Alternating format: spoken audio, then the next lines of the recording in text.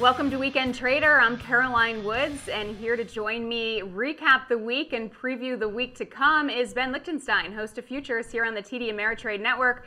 Ben, always a pleasure to have you. Let's start with a recap. The war in Ukraine, of course, affecting commodities across the board, but let's hone in on oil to start. It's hitting levels not seen since 2008. Talk to me about the price action and how high you think it can go.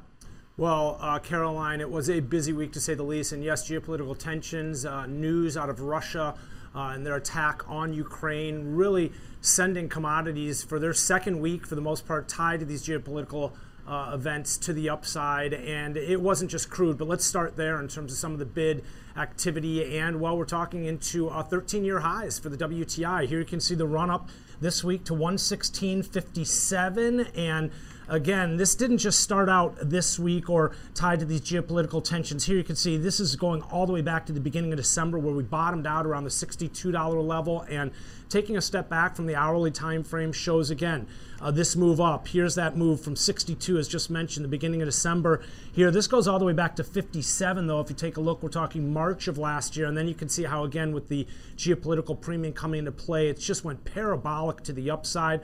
Quick look at the weekly time frame just to get a feel for where we are now, back to levels we haven't seen since the summer, August of 2008. Ultimately, this raises inflation concerns. It's, concerning in many ways when you hear not only in terms of the humanitarian aspect in terms of what's playing out in Ukraine, but also, again, in terms of the inflationary contributor here, that ultimately it's going to pose for murky waters for the Fed to navigate in this March meeting. Ultimately, it's, again, raising some eyebrows, to say the least, anytime you see crude up through this $100 level.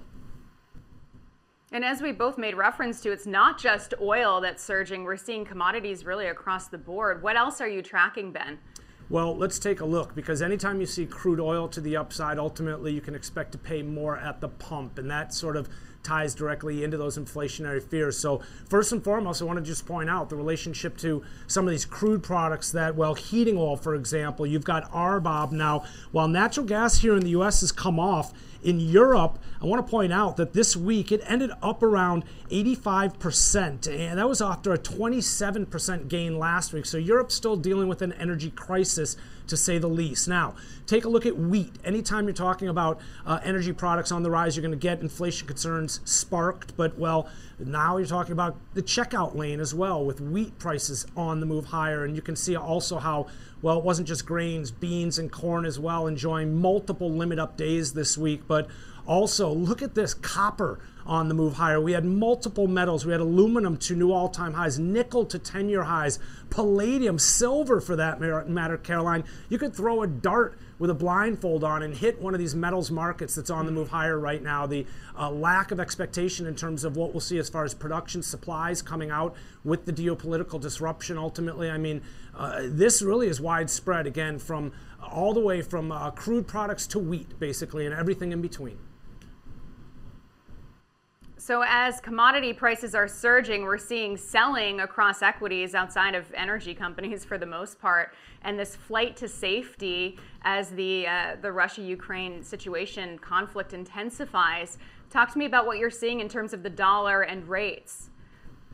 Well, it was interesting this week, Caroline. We actually did see some intraday selling, but it was sort of limited on the bigger picture in terms of taking out any real key levels in terms of the indices to the downside. In fact, I think it was 3 of the 4 majors actually took out last week's highs, but we're unable to see real follow through. I think the only one that didn't take out last week's highs was the Dow, but again, kind of limited in terms of real energy to the downside, at least as we head into this late day trade here this Friday afternoon. But yes, with the selling in the indices, oftentimes you get those safe haven type tendencies. That risk off mode comes into play, and there were recipients this week of that. We saw gold to the upside, back up and through that 1950 area, and short of those highs that we saw last month, but a nice run up nonetheless. And then Also, the US dollar has been on the move higher. Let's dive into a couple products I think you should be keeping an eye on next week. Now, I mentioned that energy crisis in Europe. They are the closest in terms of proximity as far as that Ukraine, Russia, the war that's going on there, and ultimately the ripple effect it could have on the Western world economy. So, well, you'd expect to see the euro currency coming off. It has been. We're talking multi-year lows. This is giving the US dollar ultimately, take a look, here's the DX, the futures contract, /DX, that is, a lift. Now, I want to remind everybody, if you don't have access to this futures product, just type in the $DXY. That'll get you the index, and you'll see, again, that it's been on the move higher, just shy of that 99 level this week. Fed Chair Jerome Powell this week mentioned how he expects a quarter-point rate hike, and that sort of dialed back some of those 50 basis point rate hike concerns. So this move up in Treasury futures, for example, in the US dollar is not so much tied to Fed comments this week. It seems more tied to that kind of flight to safety type tendency. Also the yen, for example. I mentioned gold. We're seeing multiple products. Treasuries, for example, rates actually came off this week because Treasury futures products got bid up. The bonds up into the mid 159 handle. A good reflection, again, investors sort of moving away from some of those riskier assets into more stable and less volatile products. The war in Ukraine largely overshadowing February's better than expected jobs report released today, but wanted to ask what you think the key takeaways from that report are. Well, you know, I thought it was, as you mentioned, important, better than expected for one. So we're seeing a tight labor market continue. We saw unemployment rate dip down to 3.8%. I think they were looking for 3.9, down from 4. But so again, a lower unemployment percentage-wise. We had a sharp move higher in terms of the non-farm payroll, similar to what we saw last month. A bit of a surprise to the upside. Now, the one thing that I took note of was the fact that wages didn't uptick. So there's been all this talk about how employers are going to have to bring more incentives, more bonuses, more, higher hourly earnings to lure more workers back in and get them back behind the counters and helping us out at those checkout lanes that we were talking about earlier. There you can see, though, average hourly earnings. Look at that month over month at 0.0%. They were looking for 0.5. Prior got revised to 0.6, but there you can see the yearly number came in also below expectations. So this sort of eased some of those inflation concerns.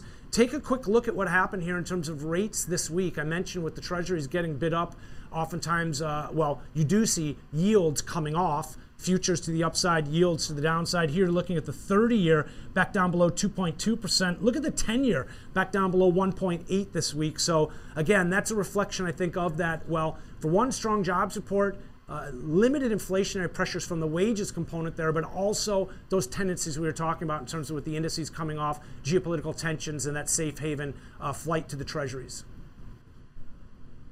Well, you mentioned that wage growth component possibly really alleviating some inflationary pressures with those wage price spiral fears, but next week the attention will turn from jobs to inflation because we'll get the CPI report.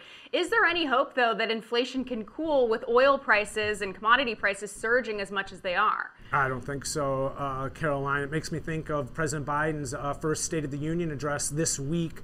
If you remember, he talked about that. He talked about bringing down inflation, but he said it's not going to come from driving down wages. It's going to come from driving down costs. And that was the first thought that came to mind. How do you do that with crude oil at $116 a barrel? Well, we're off that high right now, but above 100. So, yeah, it's going to be difficult to have any expectations for inflationary pressures to come off with crude continuing to spike. Now, we will get a look at CPI, Consumer Price Index, and that's been at multi-decade highs. There you can see some of the other data that's due out next week. We've got JOLTS. We'll keep a close eye on the WASDE report, for example, tying back to some of those grain markets that we were talking about earlier. And there you can see CPI. Also, Friday, consumer sentiment. That's something to watch with inflation on the rise and rates on the rise. Ultimately, where does sentiment kind of end up and all that? Because we all know this economy is driven and fueled by the consumer. Yeah, we'll see if those higher prices are starting to chip away at consumer confidence. There's only so much we can take, right? So Ben, just in terms of earnings, lastly, wanted to get a sense of what's on your radar there. Well, Caroline, in terms of earnings, companies reporting quarterly results, what I've really been looking for is that backdrop to come back into play for investors and traders. Here's a couple of the names that we should be keeping an eye on. This week, we were heavily focused on retail. We'll have a couple retail names to keep an eye on next week. I see Stitch Fix there, Petco, Dick's, and Express as well. But one thing that I've been talking a lot about is how into the end of last year, we're talking November, December, January, we saw earnings companies providing that backdrop for investors. Anytime we had those inflation concerns or unease about what was the Fed going to do, ultimately investors and traders sort of fell back on, again, companies reporting better than expected results and expecting to see that continue. That's sort of shifted now. We're seeing a little bit more, less of that backdrop being there for investors. So I'm going to continue to watch some of those retail names to try and get a little bit of a gauge in terms of how the consumer is doing. But across the board, we're looking for any mention of inflationary pressures. The rising dollar ultimately hurts or is a headwind for some of these names. So it'll be key to listen to how the CEOs are responding, for example, to crude oil up and through this $100 level. And again, there's a lot of focus here on this inflationary pressures right now. So I think that will continue to be the case next week as well, in addition to earnings, eco-data, and some of the geopolitical tensions.